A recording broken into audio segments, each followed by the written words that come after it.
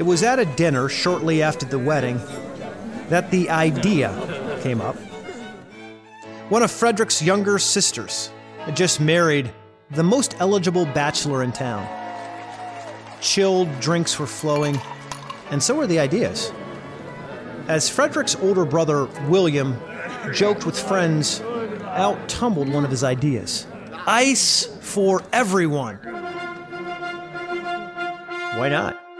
Why not harvest the plentiful New England ice, currently only affordable to the rich and famous, and then take that ice and sell it to the masses in the steamy Caribbean? It was clearly a joke. The ice would obviously melt along the way. But that joke of an idea became a burning question for Frederick. Why not bring ice to the masses? The more he thought about it, the more convinced he was that he could pull it off. Using what he had learned from his apprenticeships and calling on his contacts in the Caribbean, this idea could make him seriously rich. So it was on August 1st, 1805. He inscribed in his journal, a journal bought specifically for this grand business venture, his determined outlook. He who gives back at the first repulse and without striking the second blow, despairs of success, has never been, is not, and never will be a hero in war, love, or business. And quickly those blows of despair landed. He couldn't pay enough to get a boat captain to take him seriously. The first captain he tried to hire brushed him off. He wasn't interested in being part of that failure, and neither was the second. Or the third. So Frederick decided to take matters into his own hands, spending $4,750, or over $90,000 in today's money, to buy his own boat called the Favorite. With 130 tons of ice on board, he left dock on February 10th, 1806, to the ridicule of the press. The Boston Gazette reported, "No joke, ship full of ice set sail for Martinique. Let's hope this doesn't prove to be a slippery speculation." His friends laughed at this insane notion. His own dad called his new venture wild and ruinous. It turns out they were all absolutely right. 20 days later, he arrived in Martinique, loaded in the Caribbean. Most of the ice on his boat had already melted. The business partners he sent ahead of his arrival had failed to drum up much interest at all. They weren't able to sell the wild idea of having a chilled drink on a hot day. In a little over 3 weeks, he had lost just over $50,000 in today's money.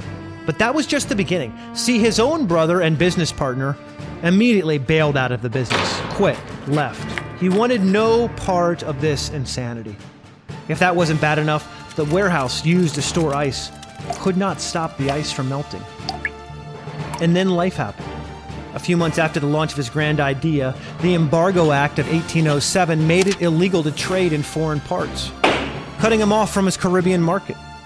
That was followed by the War of 1812, which further tanked the business. Frederick was broke, so he went on the run from his creditors. That didn't last long. When he couldn't outrun his creditors, he was thrown into debtor's prison. And when he got out, he was thrown back in a second time, and then a third time. Humiliated, broken, beaten, destroyed by his own crazy joke of an idea. And every day, while his world crashed down around him, and he logged one failure after another, he saw these words written so many years earlier in his journal. He who gives back at the first repulse, and without striking the second blow, despairs of success, has never been, is not, and never will be a hero in war, love, or business. It took a decade of despairing blows before he finally started to get it right. And then that bit of success seemed simply like a stroke of luck. He started hauling a cooler of ice into the eating area at the boarding house and convinced his roommates to try their first iced beverage. At first, they laughed him off, but then they started clamoring for more. And that was the spark that changed everything. It was an all-out hustle. He and his salesmen would travel the country, convincing bars to experiment with chilled beverages to see which would sell better. They even went so far as to offer some bars free ice for a year. He taught restaurants how to use his ice to make ice cream. He pioneered the practice of chilling meat, chilling fruits, chilling vegetables to ship them longer distances away. He convinced doctors and hospitals to use ice to cool down feverish patients. He developed an isolated ice house that kept his product cold by trapping a layer of air between two stone walls. He put those houses in Savannah, Charleston, New Orleans, Havana, Rio de Janeiro, Bombay, Madras, and Calcutta, and literally hundreds of locations all over the world. He continued to perfect his process, harvesting ice in ways that produced more uniform icebergs, allowing them to be stacked tighter and higher, some as high as 80 feet tall.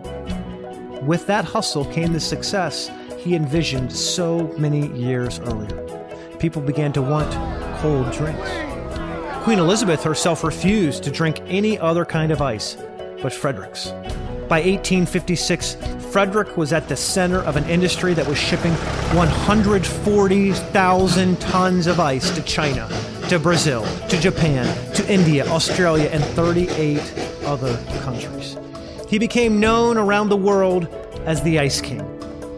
He had fought his way from debtor's prison to a fortune worth over $200 million. And all because of a single sentence penciled into his journal. He who gives back at the first repulse and without the striking blow despairs of success has never been, is not, and never will be a hero in war, love, or business. The sweltering inhabitants of Charleston and New Orleans, of Madras and Bombay and Calcutta, drink at my well. The pure Walden Walwell is mingled with the sacred water of the Ganges. That was penned by Henry David Thoreau as he watched Frederick's men harvest the ice on the famous Walden Pond. That ice melted, but Frederick's impact didn't. And the same could be said for you. So don't give up on your crazy ideas. Even when people say your idea is stupid, even when people tell you to back off, when they tell you to be reasonable, that it's okay to move on, that it wasn't meant to be, even when people tell you no. Even when they tell you no a second time, and a third time, and 100 times after that. Keep fighting. Do the next thing. That ice-cold determination to do whatever it takes for as long as it takes is exactly what it takes. Whatever you do, don't give up. Because, as Frederick Tudor so boldly wrote, he who gives back at the first repulse and without striking the second blow despairs of success has never been, is not, and never will be a hero in war, love, or business.